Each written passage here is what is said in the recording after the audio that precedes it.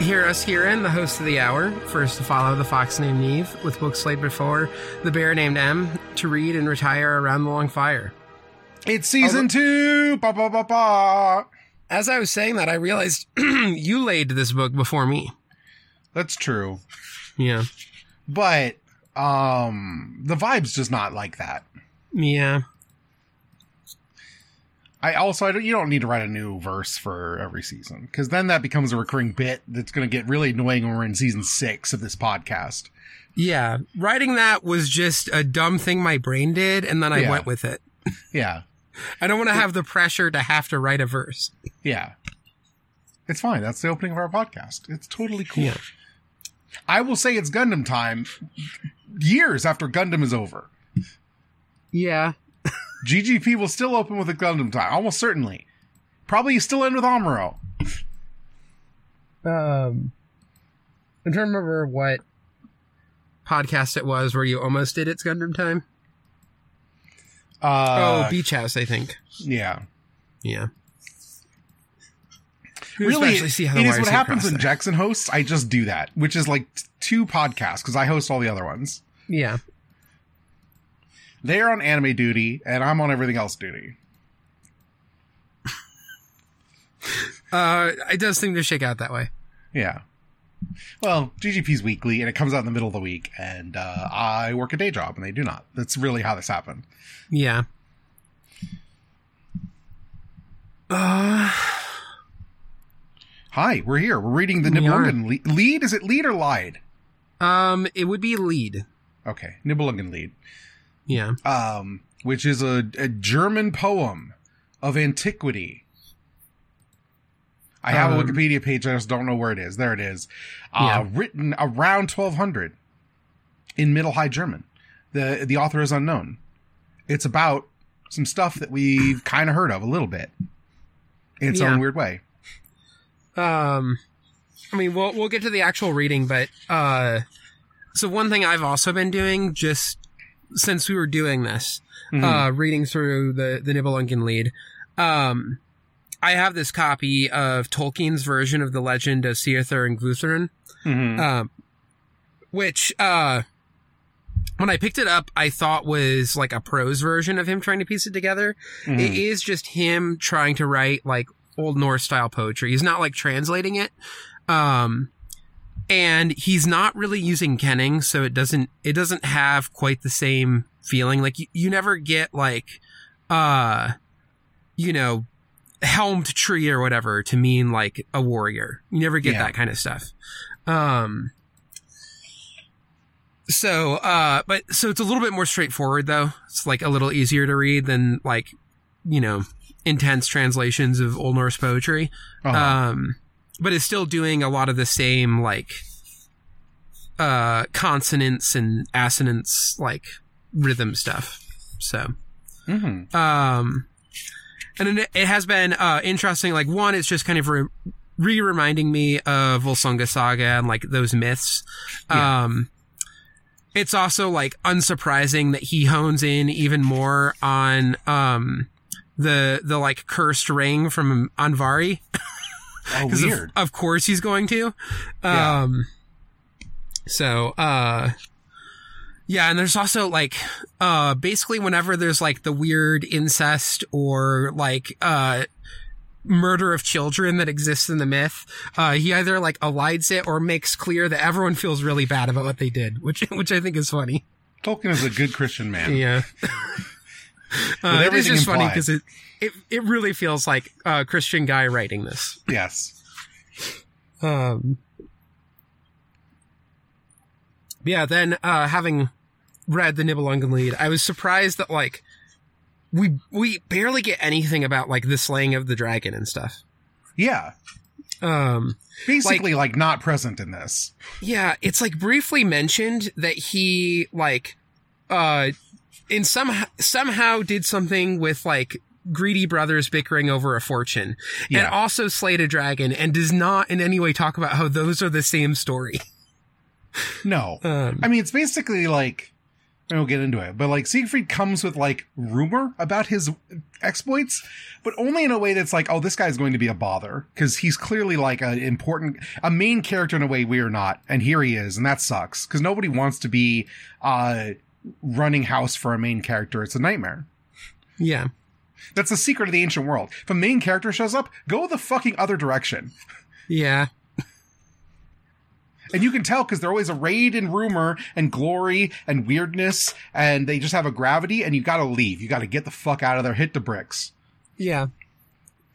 But it did make me appreciate that we're reading this after doing Volsunga Saga, just because you just get more backstory about him. You know, like we kind of know who this dude is.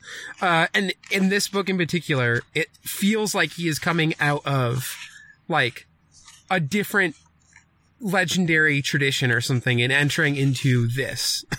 Yeah. Which is great. But, should we try and talk through the 3 chapters we read? I'm gonna be honest. I immediately am like 3 chapters might not be enough, but who knows? Because chapter 3 is kind of long. So if they do get longer, it might be fine. Yeah, I was flipping through and I feel like, I mean, there's still a couple short ones, but, we could probably do 4, but let's like do maybe one more week of 3 and just see. Yeah. Just because chapter 2 and, chapter 1 are like 3 pages apiece. They're really short. Yeah. But they're also like clearly just setting up characters. Yes. So, yeah. So yeah, chapter 1, we learn about Kriemhild, who is, the analog of Guthrun. Mm-hmm. And I mean, for the most part, like, it's just general background with her brothers, her mom. And then we do get this, like, a little bit of, almost like doing a setup for the tale to come, which is, I think, a really common thing in a lot of this, like, Germanic Norse poetry, where it kind of ends with this, like, you know, yet the time came when she was wed with honor to a very brave warrior, to that same falcon whom she had seen in the dream, which her mother had interpreted for her. What terrible vengeance she took on her nearest kinsman for slaying him in days to come. For his one life there died many a mother's child. This is just like the full setup of like tragedies coming. There's a thing. She has a dream where she rears a falcon and it's beautiful and wonderful, and then a bunch of eagles tear it apart, and she goes to her mother, is like, Mama, what does this dream mean? And she's like, well, you're gonna have a beautiful husband, he's gonna fucking die, and you're gonna hate it. She's like, that doesn't sound right. I'm never going to fall in love with a man. That's silly. And she's like, don't knock it if you haven't tried it. Yeah, there's almost a vibe of like the mom saying to like the gay daughter, like, you'll eventually figure out that you like men. I read this more as like you know, in like someone's tweens in your adolescence, where you're just like, I could never imagine myself married. That sounds ridiculous. Yeah. And then, you know, life falls on a lot of people and they end up getting married. It's weird how that works. Yeah, I feel like it is more the latter. Like, she's probably young when this is happening. But there's not like a clear stating of any ages. So, it was also just funny the way that, she's just like, I would never love a man. But yeah, she will obviously love a man, and tragedy will ensue. I think that was about it. We get like a listing out of, various encounters and things. Dankwart, Ortwin of Metz, just a whole bunch of names. Yeah, I feel like the dream is the main thing here. And then just to like set up the tragedies coming. Chapter 2 is Siegfried. And this was particularly because we do learn when he then shows up in Worms. I'm assuming it's Worms since this is German. That's where we learn about like the dragon and everything. Mm-hmm. But here, like, it basically does like a little rundown of his childhood with like very little space for those exploits to have happened. Yeah. But yeah, we learn a little bit about, his father, Sigmund. And There's also Sieglund, as well, is like in the mix here.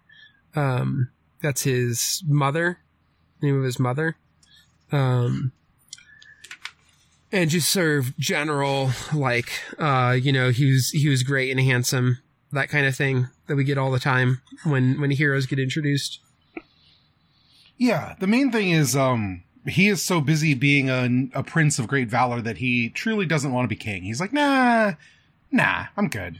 It's fine.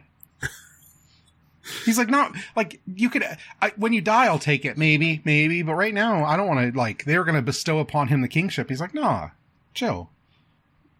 Yeah. He's just enjoying being a knight. Yeah, and then he hears that there's a lady, and knights go after ladies. That's what they do. It's like Braid. Yeah. Yeah. And so he's like, and also she's not just a hot lady, but of most rare beauty. So, immediately goes over, and it also just she's been turning down suitors, which that's just a challenge. Yeah. And he just shows up and is like instantly an asshole. Well, his whole thing is like, I'm going to go woo her. And it's like, you can't just like go to another land. It's dangerous. So you should take an army. And he's like, no, I'm going to take like 7 guys and like set them up real nice. So we're really impressive. But I don't want to take an army because people can be really mad if I take an army. And then he shows up at their doorstep and is like, all these lands are mine. Yeah. Just big swinging dick asshole energy on this guy. Yeah. I'm trying to find the specific part too where, he has 12 warriors, and it's probably important because they do mention none of these guys died. It's just fucking him who dies doing this. Yeah. Yeah. There's the part where he like shows up and everyone, there's like this banter where they're like, oh yeah, do you want to like, hang out, do things peacefully? And he just like immediately goes to like, no, I'm going to take things by force. I'm trying to find it. It was like especially wild, just him being full asshole. This is a longer chapter, so I'm not finding it immediately, but I should very much like to know where you have come from, noble Siegfried, and what business it is that brings you here to Worms on the Rhine. This I shall not hide from you, the stranger answered him. I was told repeatedly in my father's country that the bravest warriors that king ever had were to be found with you, and I have come to see for myself. I have also heard such warlike qualities ascribed to you that, according to many people in all the lands about, a more valiant prince was never seen, nor shall I desist till I know the truth of it. I, too, am a warrior, and I'm entitled to wear a crown, but I wish to achieve the reputation of possessing a land and a people in my own sole right, for which my head and honor shall be pledged. Now, since, as they tell me, you are so brave, and I do not care who minds, I will wrest from you by force all that you possess. Your lands and your castles shall all be subject to me. He just shows up with, like, a small force, and then just like, I am gonna get a crown, but like I want to win land that I own first before I inherit land, and I'm just gonna take all of your lands. That's why I'm here. Yeah, the main thing is the king's 3 sons are like 2 of them are ready to fight, and one of them's like, I don't know about this, and the king's like, wait, we can win this through hospitality. We should. It would reflect well on us if we don't just immediately murder this man for showing up and saying he rules us all now. And he goes, oh, what are you fucking pussies? If you don't fight me, I'm gonna rule you all now. Yeah. It just goes really bad. Unforced. You don't need to be like this. Yeah. I love it because, so much of the initial 2 chapters are like Siegfried's like there's like a certain sort of like Christian chivalrous nature bestowed upon Siegfried. He's a good knight who is in his glory, in his moment of like flower of his youth. And the thing that arrives is just like a bastard. He just fucking sucks. Yeah. And the book, like, even the foreword's, like, very clear. Like, this is not necessarily a story about Siegfried. It's a story about Kriemhild and how she reacts to him dying once they fall in love. And just setting this guy up as, like, really not worth the tragedy that's about to befall everybody is good. I like it. Yeah. Yeah, that was also a thing that I noted reading this, is that it just immediately is more Christian than, like, Volsunga Saga. Like, we even get, in chapter 2, this mass was sung to the glory of God, and at once there was great press, where, in accordance with chivalric custom, the squires were to be united amid such splendor as can scarcely be seen again. And so there's also, like, a way that the slaying of the dragon and stuff becomes, like, such a footnote of just, like, rumors of what he did. That is also, like, so much of that is tied up in various heathen beliefs and, like, Odin showing up and everything. So yeah, it is interesting that this is just, like, immediately a more Christian version of these characters, I think. So we'll see, if and how that develops. Yeah. I do like that it just immediately gets introduced with Kriemhild. I know that she's, like, really the focal character throughout the entire story. So I'm looking forward to that, but, yeah, so far, enjoying how much of an asshole he is. But yeah, I did get to the end of chapter 3 and I was like, oh, we could have read 4.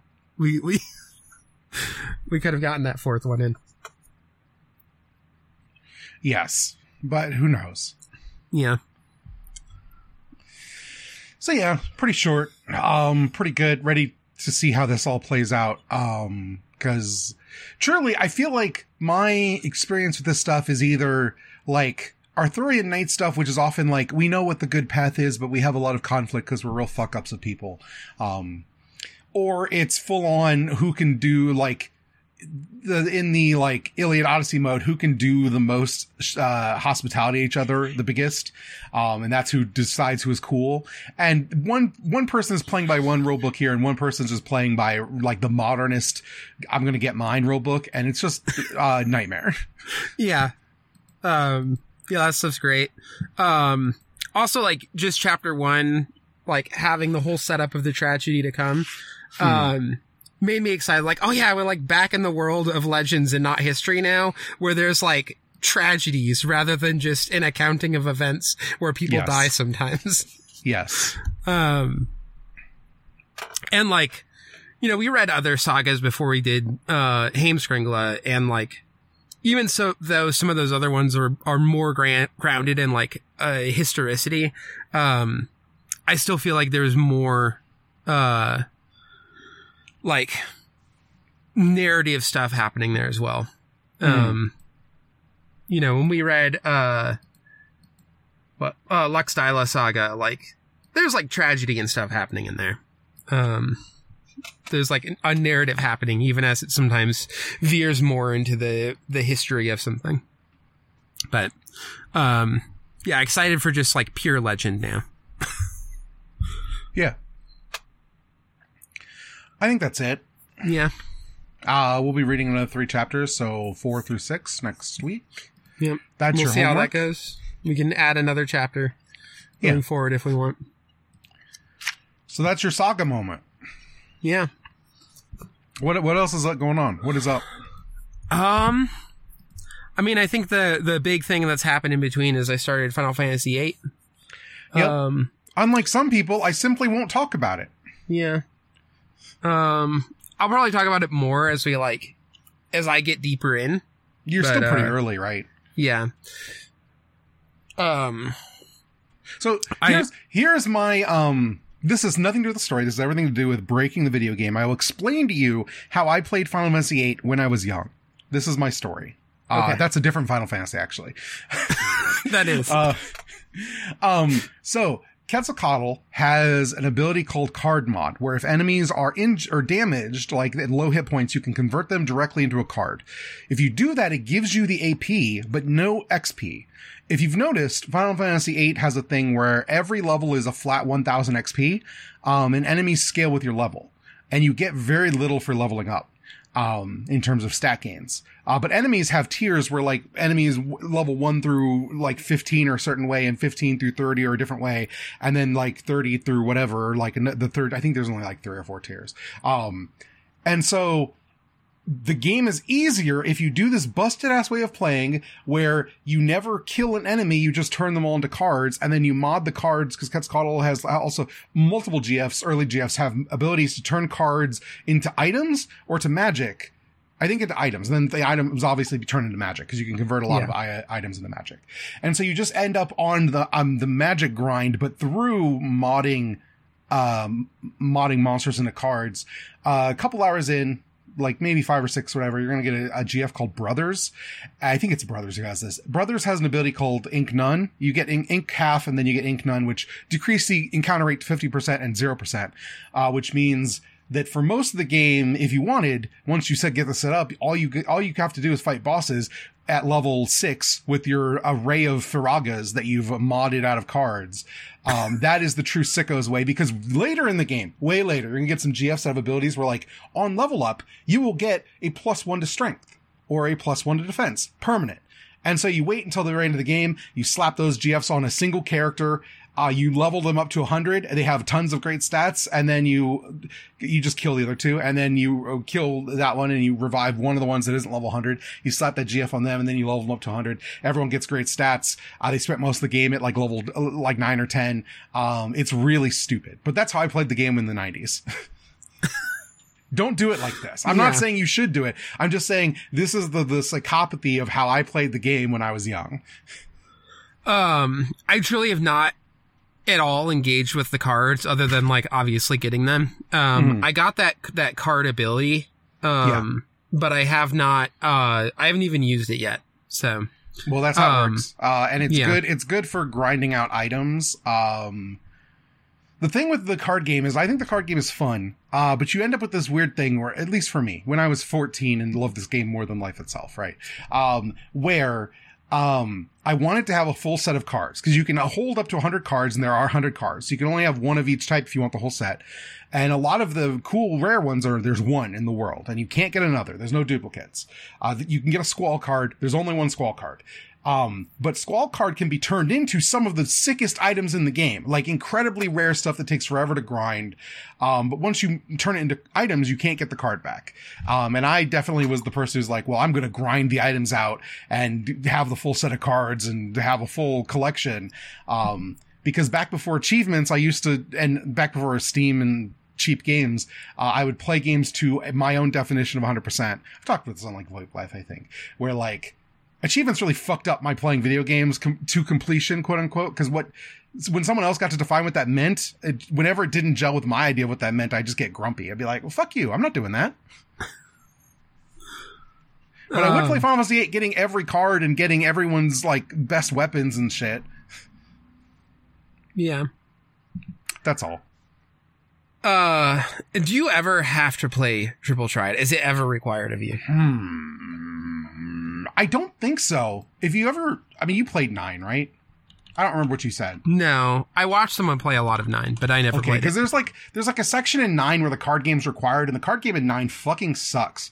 And there's a bit where you have to play it. You do not have to play Triple Triad one bit. There's good stuff, and there's like fun story content through Triple Triad sometimes. Nothing major. There's just some stuff about like who plays, and there's like a club at the school, and there's like the secret members of the elite card game, and who the members are is kind of a fun reveal as you slowly discover who the card players are. Which characters have which rare cards is like kind of it informs their character a little bit, but it's not a big thing. Yeah. There's some moments where you're like, why does this character have this card? And then you find out later and you're like, huh, that's really interesting. Yeah, I've not engaged at all with it, and it's also the thing that like I probably won't much. Yeah. It's in this way of like when I played Final Fantasy X, I got really into Blitzball. I was going out of my way to recruit Blitzball players for my team that I thought would be good. All of that, just playing tons of Blitzball. Yeah. If I ever replay Final Fantasy X, I will probably only do when it's required and then never again. Yeah. I will say if you get to a certain point and want to change your mind about this, I think there's like one card-based side quest you have to do in disc 3. Otherwise cards become missable. But you got a ways to worry about it. Okay. But mostly the game does not require you to engage with this at all.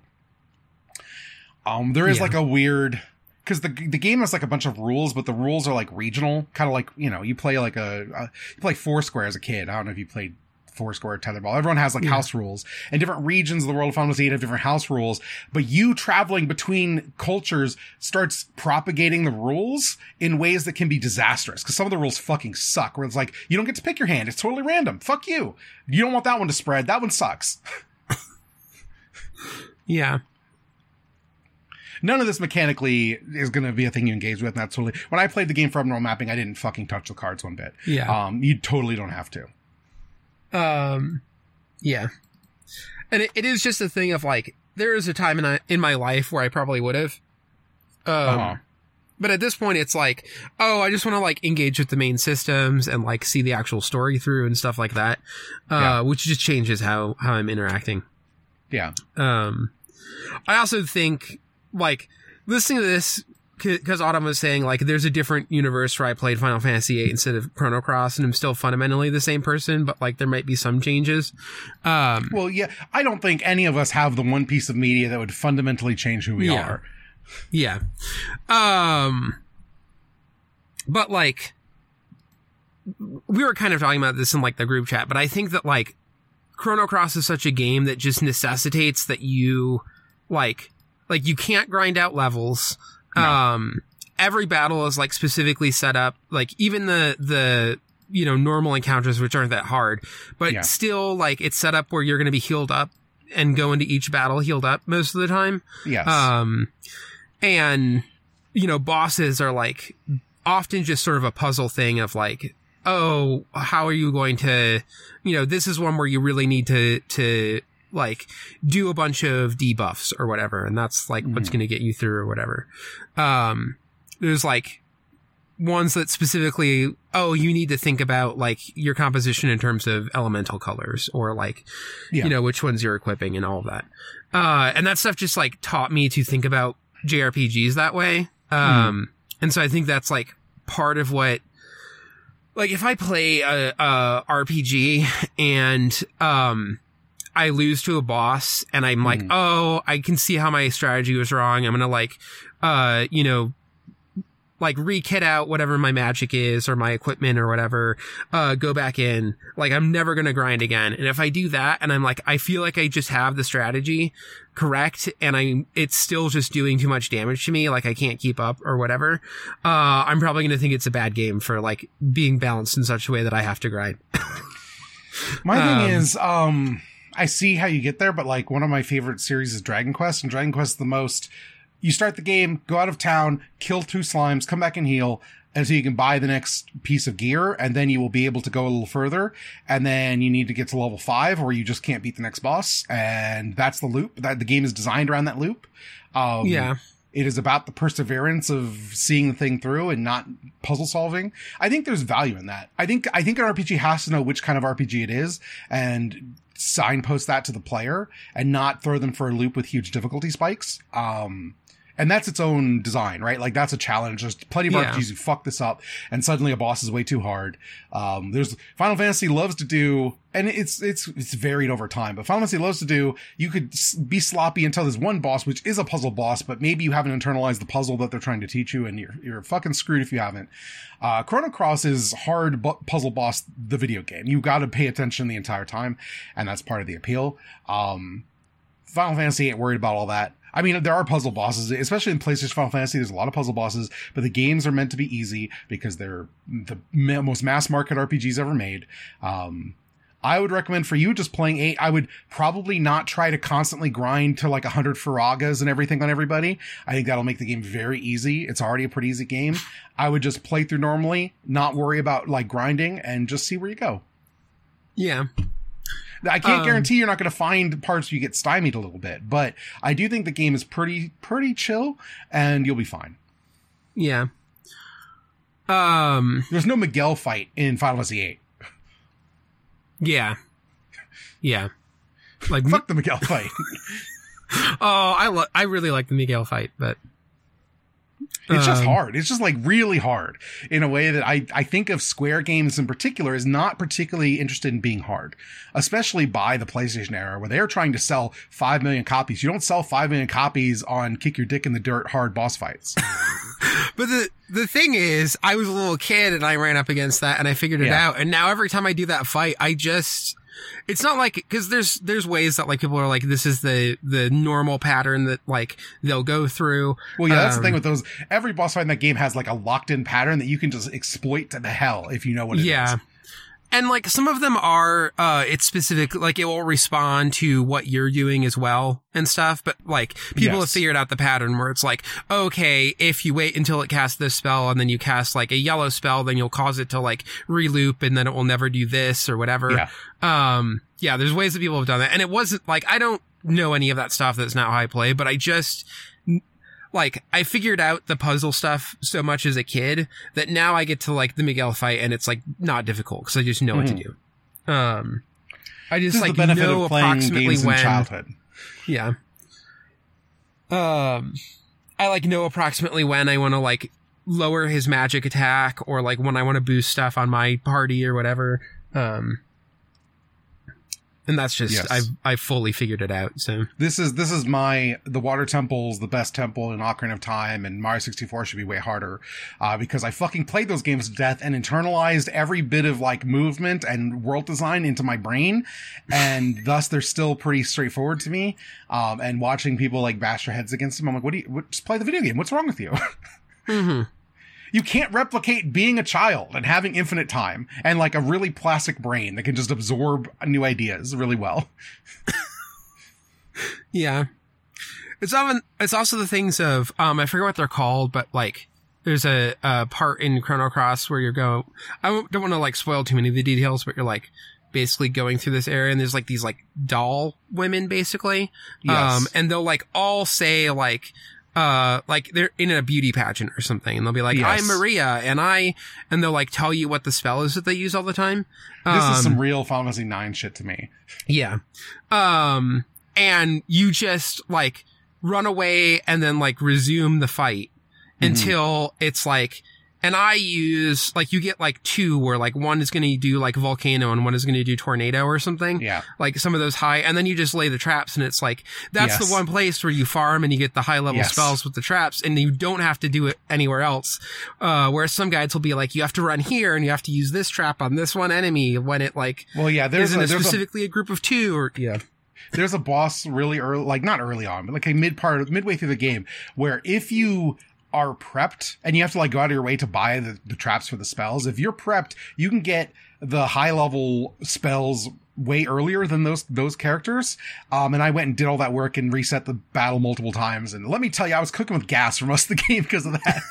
Yeah, that's the one other one. It was like basically as soon as I get the boat, and can like go buy those traps. I just buy the number that I know that I need at this point because I've just played it enough. Well, I was like, well, obviously I need to buy 3, one for each character so they can all have the good spells. And the reality is you need like 4 or 5 because not every character is going to have every spell, but some characters are going to have 2 of those motherfuckers. Yeah. Yeah, like if you have the really good, like, white magic spell, you want to put that shit on Surge and not on somebody else. Like, yeah, I would like 3 of those on Surge, thank you. It's very fucking good. But yeah.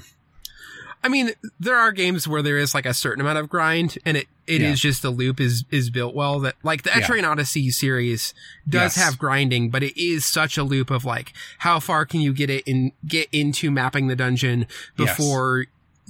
And for me, those games are then much more about, like, it's like resource management, and your HP and your, like, SP or MP or whatever... Yes. Is as much a resource as, like, the items and everything. I started Etrian Odyssey 3 this past week, and I'd never played it before. I've always wanted to. And that game is... I played mostly the 3DS games, which are much more welcoming to new players, generally. 3's hard. And I ran into the thing where I'm like, I'm going into this dungeon, and I need to guarantee that I get enough enemy drops to buy the ability to heal my characters. But if I kill the characters, if they die, I can't afford to resurrect them right now. I need to make sure I don't overextend because I can't afford the reses back in town. Which is just not a thing that I think of as a game quality that exists as far as like 2004, whenever Etrian Odyssey 3 came out. Yeah. It's not 2004, it's like 2008. I was like 2004, that's when the DS started. Idiot. But now I'm at the point where it's like I go in and I want to be able to get far enough before I have to use the arachnid thread to go back to town that I have enough to buy an arachnid thread and then also start contributing to buying more gear, right? I need to make at least 200, whatever the money is, in the dungeon where I've wasted my time, because like arachnid thread's 100 and I need to heal and then I need to get equipment. So I need to make sure I'm pushing it. Yeah. But because I have that thread, I can push it all the way to, if I fight another enemy, I'm fucking dead. I don't have to climb my way back out. I think 3 might be my favorite Etrian Odyssey. It's been a while since I played them, so I could replay them and have a different feeling. But yeah. It felt like it was like 4. It made it like a little bit more easy in a way where I still really like 4. There's some really great systems. Some of my favorite classes I think are in 4. But 3 had like that good balance of like the series had been going, so they'd like developed enough various mechanics, but it was still like hard in exactly the kind of way that I just want to like, beat my head against sometimes. Also, I really like, I don't know if you've gotten the like ocean exploration stuff yet. A little bit. I can't go very far right yet, so. Yeah. The other thing about 3 that I like is, not only does it have that normal Etrian Odyssey loop of overextending yourself and getting your ass beat, it then has the extra loop of, instead of, normally you get like your resource points and you can gather materials. In Etrian Odyssey 3, there's a class called a farmer, and the farmer is the only class that can harvest materials. They're not particularly good at anything else. And so the thing you obviously want to do is create a team of 5 farmers. And once you've mapped out a floor, then you take the 5 farmers in and you hope to God that you can run from every enemy on your way to the harvest points, and you'll just reap rewards. But it is like the scariest shit in the world is you're like, this enemy indicator's on red. I better be able to run. They have abilities that like make it less likely for you to encounter enemies, and have abilities that make it easier to run.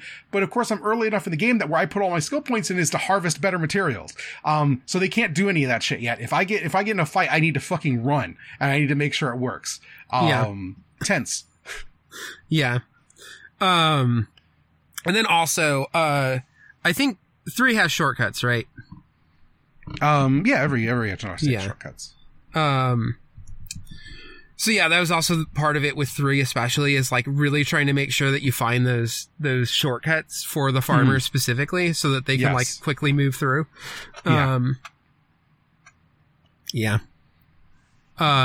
Occasionally just doing like a couple runs where you like have the like 2 resource points that are really close to the entrance, and you just run in and grab them and run out.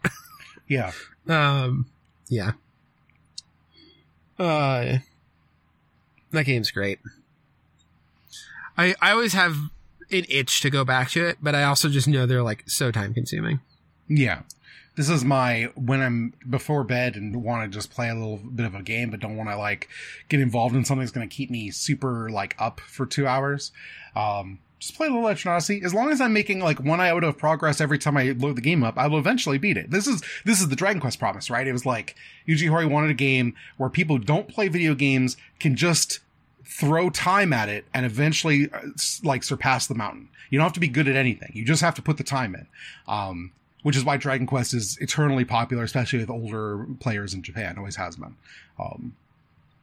People who are not like gaming since they were little babies can fucking grind some levels. It's really easy. And then you only need 1 game a year, which is not me, unfortunately. Yeah. What was Nexus the Etrian Odyssey that was like stuff from a bunch of them? Yeah, that is the pooling everything into one big like. We're not making another one of these. The 3DS on its way out. Hope you fucking enjoy it. Goodbye. Yeah. That was the one that like I started, but had just gotten done with 5 when I started it up. So I never did much of it, but I feel like that would be one to be like, oh, let me go back and play this, because it's just gonna have a bunch of class. Like I think it'll be fun to see how classes from different games like interact. Yeah. Yeah, I played 4, 1 Untold, and a bit of 2 Untold. I didn't finish 2 Untold, which are the 3DS remakes. And then I've played some 5, but not a ton. And then now I'm playing 3. So yeah. I always like the idea of the princess class and the farmer class. The princess class is great. Just pure, wonderful storytelling through class design. Yeah.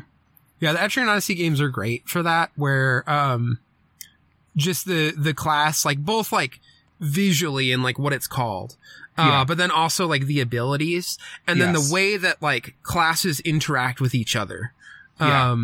Just really create, like, a sense of character, despite them being, like, you know, basically blank slates that you're just naming yourself and, like, picking one of the 4 portraits or whatever. Yeah. The if you haven't played this, the princess class gives, like, buffs and debuffs to the buffs to the party, like attack order or defense order, and so it basically just tells a line like fight harder, and then they'll fight harder.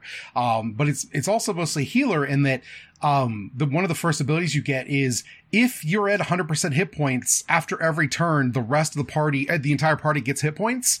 But it requires the princess to be in the back row, and you pray to God it's like someone else is drawing aggro. There's a class called a hoplite that draws aggro specifically, that's like a big tank class, and you want one of those to pull aggro, because if your princess gets hit, no one's fucking getting healed this turn. Yeah. And it's a good heal. Like, it's a lot of hit points every turn, as long as the princess is at 100% hit points. And you can't cast it. It's just a passive. But it's a lot. And when you get hit, you're like, fuck, man, now I'm screwed. I gotta use an item to heal this motherfucker, or no one's getting healed. Yeah. It is just funny to use it. Like, it forces you to, like, baby that one character. Yes, it's really such good. Yes, this is a princess way. Yes, yeah. Yeah, it's great. I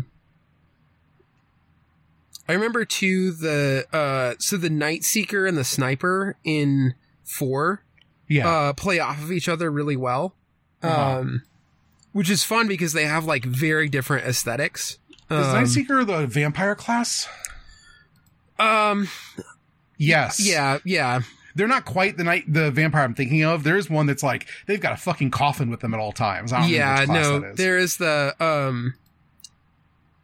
I'm trying to remember the name of that class. But the Night Seeker is the one that's like, they're pretty weak, but they usually have, good speed, so you can get them where they can dodge a lot. But the big thing is that, like, so they have all these throw moves that will, like, potentially blind or paralyze, or there's, like, a few other things that you can do. And then you can get this ability that makes it where it spreads, so you're not just targeting one enemy, you're just, like, spreading it all across. So you can just, like, do these mass ailments, and then the more ailments that you, like, pile up onto an enemy, the like more damage that the Night Seeker does against it. So you're just trying to, like, get a bunch of ailments and then do really, really intense, like, there's, like, one where, the other thing is that you really don't want the character to get hit, because, biting slice is, like, normally the Night Seeker is going to be one of the first people to act because they just have, like, such high speed. But if you do that, they wait until the very end after everything else is attacked, and if they don't take any damage that turn, they do, like, really strong hit to all of the enemies. Or, like, maybe it's in a line. I forget if it's maybe this one's just one. There's one that's, like, a larger and one that's a single hit. But, you can do a ton of damage that way. But then there's also ways that, if something is, like, bound, like, if you, like, bind the arms or the legs or the head, it then, like, increases ailment rates, and, like, you can do more damage as well. So that's why it plays really well with the Sniper, because the Sniper is all about, like, you know, the idea is basically, like, you're shooting out, like, the knees or the arms or whatever. Yes. The Coffin class in Etrian Odyssey is in Etrian Odyssey 5. It's the Necromancer, which is all about summoning wraiths in, like, a stack, and then all of your abilities, like, sacrifice one wraith to do something. But the further in you get, there'll be, like, an off chance for your abilities to summon wraiths even as you're spending them, and end up with more than you even spent. It's good. It's very silly. Yeah, it's a fun class too. And I think, and the Reaper, is another one that I really like in that one, which is like kind of a, almost like a Valkyrie vibe, like a dark. They have this is the Harbinger. The Japanese name is just Reaper. Yeah. Yeah, with the like giant scythe. That was a really fun class too. Yeah, they have like a act faster miasma armor they can summon, which is pretty sick. Yeah. Etrian Odyssey just has some of the best like classes. Yeah, I really like the class design, and there's always a bunch of fucking weirdos, and they're all pretty cool. And then you're like, this is great, but I still need the fucking knight. Because as much as I like having a class full of weirdos, it's really important to just have a motherfucker with a sword and a shield. I need the Landsknecht here to get shit done while everyone else is being a glass cannon. And then whenever I play, like,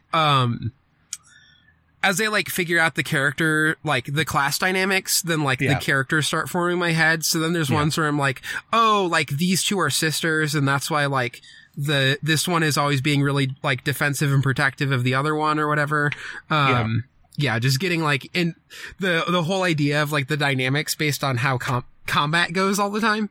And so that's always great when you have like some absolute sickos, and then you just have the like extremely boring knight with a big shield or whatever. Yeah, but that knight with a big shield will save your ass all the time, and you're like, man, you are white bread, but you are so reliable in a pinch. Can't get rid of you. And you're like always slightly annoyed that you have to keep taking damage for this weird sicko, but it's what you do. You're still gonna do it. Yeah. My thing with Etrian Odyssey that's like a negative on me is I never want to like get rid of a character for a new guy, even though there's huge benefits to halfway through the game starting to like rotate out your party. I'm like, I don't want to juggle 7 guys. I want my 5 guys. Yeah, I usually stick with the party, but occasionally there are times where I won't. But I do enjoy just like, this is the crew, you know? Yeah.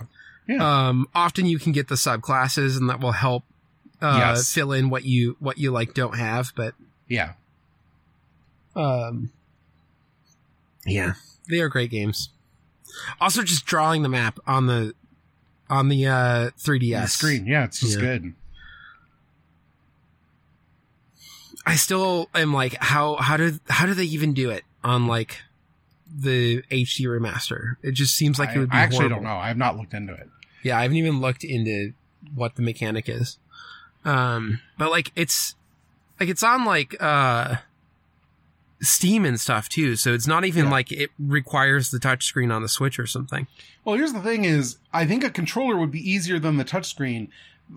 There's just things that the stylus and like the resistive touchscreen of a DS do that a capacitive touchscreen like a phone or a modern console just doesn't work the same. You can't draw straight lines and fill in spaces easily with your finger the way you can with a stylus. It just doesn't work. Yeah.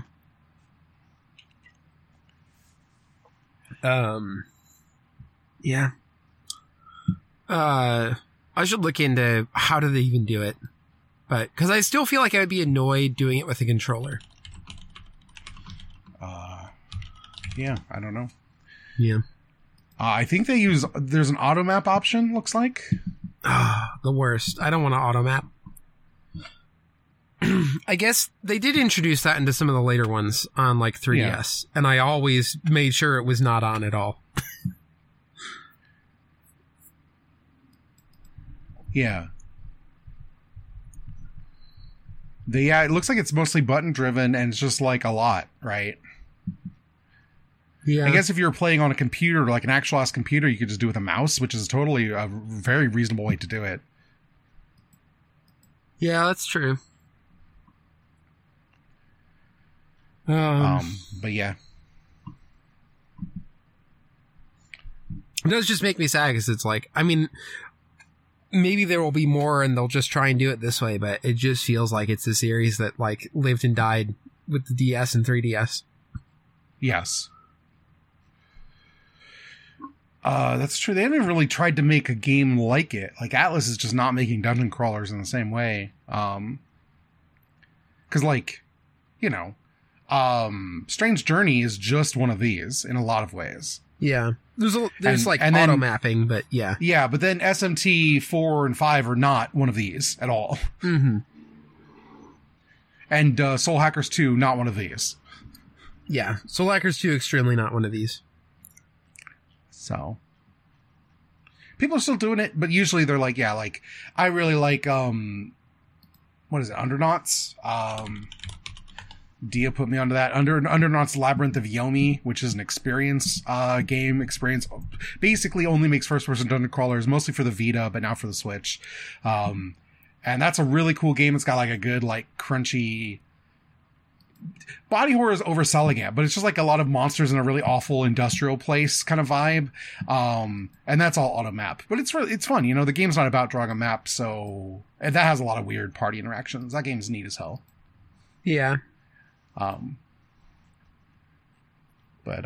yeah, I don't know. This is just a genre that I did not experience one of these until Etrian Odyssey 4. That was my first one. I just really got into it. Yeah. I've always had, like... I got Strange Journey before I got Etrian Odyssey 4, so Strange Journey was my first one. I got into these, like, back in the day where I was just, like, asking my dad, do you have graph paper so I can draw out maps? Oh, yeah. So, yeah, I was doing the, like, just drawing it myself on paper, making my own little marks of where things were. And so, especially Etrian Odyssey, of like all the dungeon crawlers that have come after, has just really, like, having it where you just draw the map in game is so great. And then there's ways that, like, because it's a map that you're drawing in a game, you can then place things that will, like, actually change status or, like, you know, like automatically update or, like, show you where things are, which is always fun. But man, I just want to play Etrian Odyssey. Sorry. I'm not going to. I have too many games in the air right now, but the itch is always there, and it's gotten strong now. Yeah, it's fair. Yeah, otherwise, I mean, this week in particular, like, we had to move around Ghost Divers recording because the weekend that we were supposed to record, I had to go to a friend's wedding. And so now it's like we recorded on Monday because we kept having to kind of shift it around weirdly, just because stuff wasn't lining up. And now I have to read all 6 chapters for the next time, which was Saturday. So that's been like my main focus. Nice. Staying on top of readings and podcast work, editing stuff. My work really jerked me around with, like, when I had to come in this week, which was annoying, but it's sort of now. Yeah. You want to call it early then? Yeah, we can. All right. That's it. We'll be back next time with 3 more chapters of the Nibelungenlied. I hope you've enjoyed. If you've thought about joining up, reading along with us, this is a good jumping on point because this book seems much breezier than Heimskringla for sure. Yeah, and just more entertaining. I feel like some actual guys will show up. Yes, most of the time. Yeah. Feel like there'll be some actual drama. Yeah. Where can people find you? You can find me at FoxMomNia on basically any social media platform that I'm on. I mostly just post on Twitter right now, but I should try to get back into the habit of using other ones. I just kind of resent the state that we're in right now, where everything's fractured and nothing is actually happening. Yeah. Go listen to my other podcasts. My other ones are all on Export Audio. And as I mentioned, Ghost Divers, we are currently reading through Nana. I've been enjoying those episodes a lot, but that's unsurprising. I love Nana a lot. Pondering Puton is a comedy podcast. And then Ornate Stairwells is still like on hiatus, is just the non-homophobia zone. I think those episodes have been a lot of fun. Truly, like, Autumn quit Starbucks and then just the energy was back. Yeah, it's great. Extremely nice to have Autumn back in podcasting form, invested in the world. It's great when you don't fucking hate your job, let me say. Like the last episode we did, they were like, oh, I feel kind of bad. I'm like getting tired. We're only like an hour and a half or 2 hours in or whatever. It was still like a decent sized episode. And I was like, no, it's fine. We can call it. Like we're basically done with the stuff that we had to talk about. And it was still just so different than like those, especially the like final few months, at Starbucks where they just everything had been taken from them and they were just so tired every time we recorded. So that's been a lot of good, a lot of fun. And we're having a good time reading through Ikoku Nikki. I'm looking forward to finishing it soon. So yes, I'm curious to read it because I feel like you put way more stress on some of the problems with a fan translation than I would as someone who reads a good number of them. I just don't care as much. I feel like I don't. Part of it is like having to read it and talk about it just means I'm like having to think about what people are saying more and then butting up against it more. But well, yeah, I'm also not reading manga at the pace in which Non-Homophobia Zone is not working at the Nana pace because that would be deleterious for one's health. But you do tend to go slow in a way that we do not. Yeah. We're going to read a manga that's like, we're going to do 12 volumes in an episode. It's going to be fucking 45 minutes. It's going to be great. Yeah. We probably could have done like 3 volumes of Ikoku Nikki, but, you know, similar to... I'm just saying, Nana's getting like 3 hours out of like 2 chapters. I don't understand. I know you're not normal about Nana, but holy shit. We're getting like 3 to 4 hours out of 6 chapters.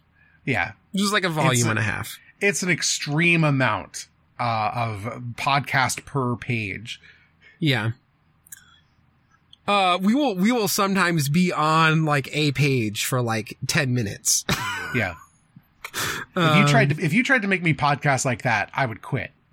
Yeah.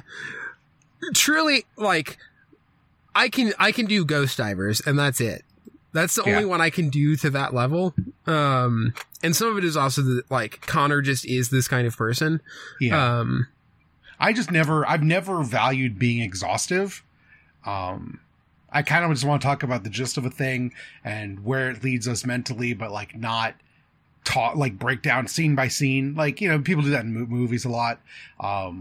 Stairwells isn't really like that. Sometimes it is, but it really isn't like it that much. Usually just like 1 or 2 scenes, but I've just never been that person. It's not how I think about both my thought process and criticism and podcasting as an outreach, as like a branch out of my thought process. Yeah. And I mean, I feel like normally Ghost Divers, it's less like exhaustive in the way that this has been. Yeah. But, like, I mean, Nana's just my favorite work. I know. What are you going to do when you're done and can't do this anymore? Still think about Nana all the time. All right. But I'll probably still reread it at some point. I just won't be doing a podcast about it when I reread it. Yeah. But I know it was also, like I recommended it to Connor, but I think it was like far more affecting for him than he thought it was going to be when he first read it. So, yeah, I think he's also been really enjoying like going through it all and breaking it down. So Nana's like a 4 out of 5.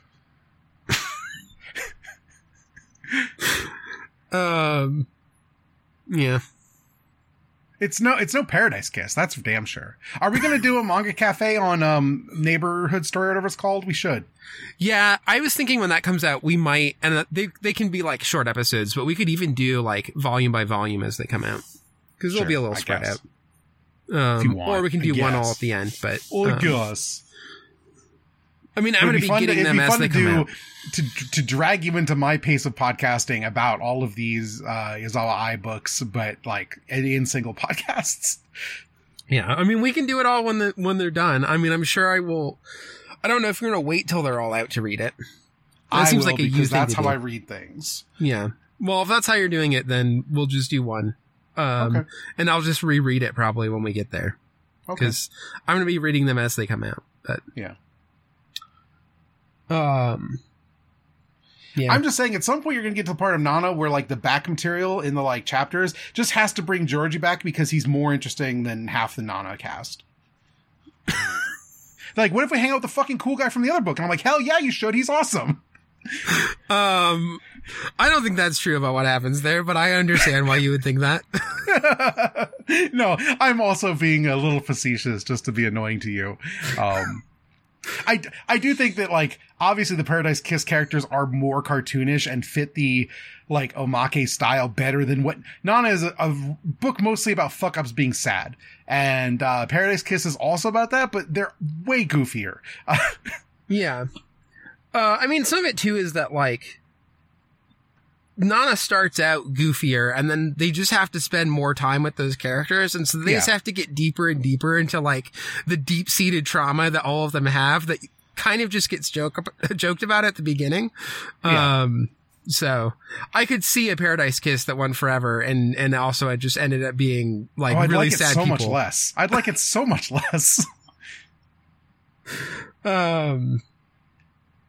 Part of the thing I like about Paradise Kiss is it reminds me of, like, short, intense relationships. I mean that in, like, a friendship way or just knowing people that I would have often in my youth where it's like you meet someone, you're, like, obsessed with them for, like, 3 months, and then you kind of drift apart, and that's just it. That's the story. And I think Paradise Kiss captured that so well. Nana's about someone enters your life and fucks it up forever. Yeah.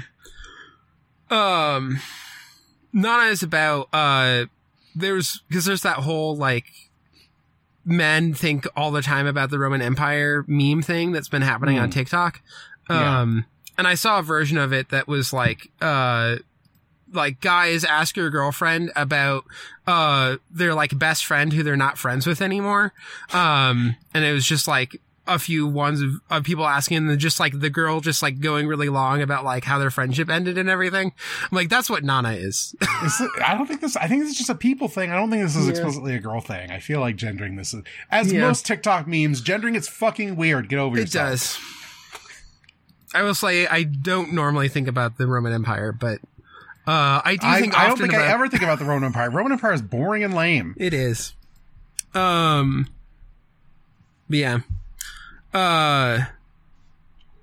It truly is about the one friendship that you think about constantly years later.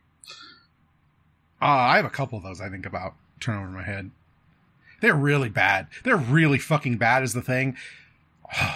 There's something about the codependency. I know you're trying to keep me longer and I resent you for it just a little bit. It'll be fine. There's something about the codependency of just being young and like holding on to someone whose weirdness like is so attractive to you, and you're like, oh, we're just gonna like ride or die together about this thing, whatever the thing is, whether it's just vibing together, whether you're both into the same thing, whatever. And just like, that's it. We're just the social version of like a murder suicide. We're just about each other now. It's so appealing. It's so appealing. I don't think I could do it now. I don't think I have the energy if I wanted to. But some part of my brain, my trauma brain, my emotionally distraught and broken brain is like, oh, I need that spice back in my life. It'd be so much better. It would not be better. It'd be drama and it'd be pain and it would blow up like they always fucking blow up because it's not healthy. It's not how you should relate to people. But oh, what if the spice, that's all. Where can people, is that the end of where people can find you? Yeah, it's where can people find you now? You can find me on Twitter at em_being, where I'm not actually posting that much. It's been, continues to be kind of a rough time. So I'm not online as much as I want to be. You can find all my podcasts at abnormalmapping.com. You should listen to the upcoming Abnormal Mapping, which will be out in 2 days. Probably on Shenmue. It hasn't been recorded yet, but we're recording that this weekend with Dia. It's going to be great. Shenmue is fucking incredible. It's also my birthday on this coming Friday, so happy birthday, me. I'm now 38, and for some reason that's a really depressing number, even though it doesn't mean anything. But I'm like, oh, that's like late 30s. I can't even pretend, and it's fucked me up a little bit. And it's fine. It's fine. Yeah. But happy birthday to me. Say it back, everyone who listens to this on Friday, or I'll be sad. Happy birthday. Thank you. Also, people should go listen I expect you to say it again later. I will. I will. It's Wednesday the 18th. I know. I'm just modeling what the audience should do. Okay, good. But I'll still say happy birthday to you later. Yeah, okay. That's healthy and responsible. I appreciate it. Yeah. People should I was going to say people should listen to the GGP pilot episode. Yeah, we did another pilot draft, the second one. Neve came through. It was great. We had Austin 6 on. We created a bunch of weirdos. They were all fun. I was like, I think I made the worst team. And it was totally fine because I didn't have to do any of the work. There was already a bunch of people there to do the work for me. And that's always great. I love when guests do all the work for you. Yeah. I will say this is just a little, if people haven't listened, or maybe if they did, this is just a little behind the scenes. There's the part where the bidding for Mira Campbell happened. And as soon as it started, I had the vision of like what I was going to do with her. And that's why I was just like, I will pay full price. Yeah, fair enough. Anyway, there's other stuff, obviously, but those are the main things. Oh, watch me and Dia play Flower, Sun, and Rain on youtube.com/@DiaLucina. The most recent episode, it won't be the most recent one probably as of this recording, was a 2-hour odyssey through a chapter that is designed to waste your time, that we just have a fucking great time enjoying for what it is. It's really funny. And has maybe the best surprise ending possible. It's really fucked up. It's good. It could have only ended that way, really, cosmically. But that's it. Thank you so much for listening to this podcast. If you like it, please retweet it. Please come into the Discord and tell us it was good. Everyone did that last time. Thank you very much for doing that. Do it again every time. I need constant reinforcement. Yeah. But I do appreciate it. It doesn't go unnoticed. Even if sometimes it doesn't get remarked upon because everyone's in the middle of talking about something else. Do it every time. God damn it. Do it for my other podcasts too. All of them. Yeah. And, I always go into my DM with Neve. It's like, oh, this podcast is very good. I always make sure I listen to Puton before we record because it drops the day before. So I know in case something comes up that I'm like up on what happened on Puton. Which is usually just me going, what the fuck is this show? Why are you like this? Yeah. I remember this week's episode being pretty normal. I was pretty busy at work though, so maybe I forgot it not being normal. There's a little bit at the end where we reference the chapter about what is this podcast? What do we talk about? What are we doing here? But, look, I believe in that as the mode of podcasting just generally. I do half of VoIP Lives are about that. So it really didn't even cross my radar as a thing of note. Yeah.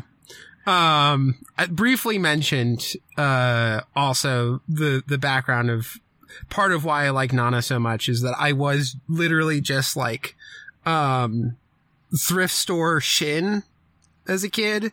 And Emily was just like full Visual K EGL.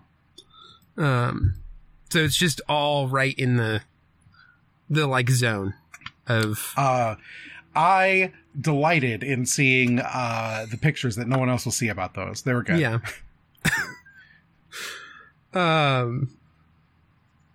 You fucking dweeb. You've always been a dweeb. I appreciate it. I'm very fond of you, but you're fucking dweeb.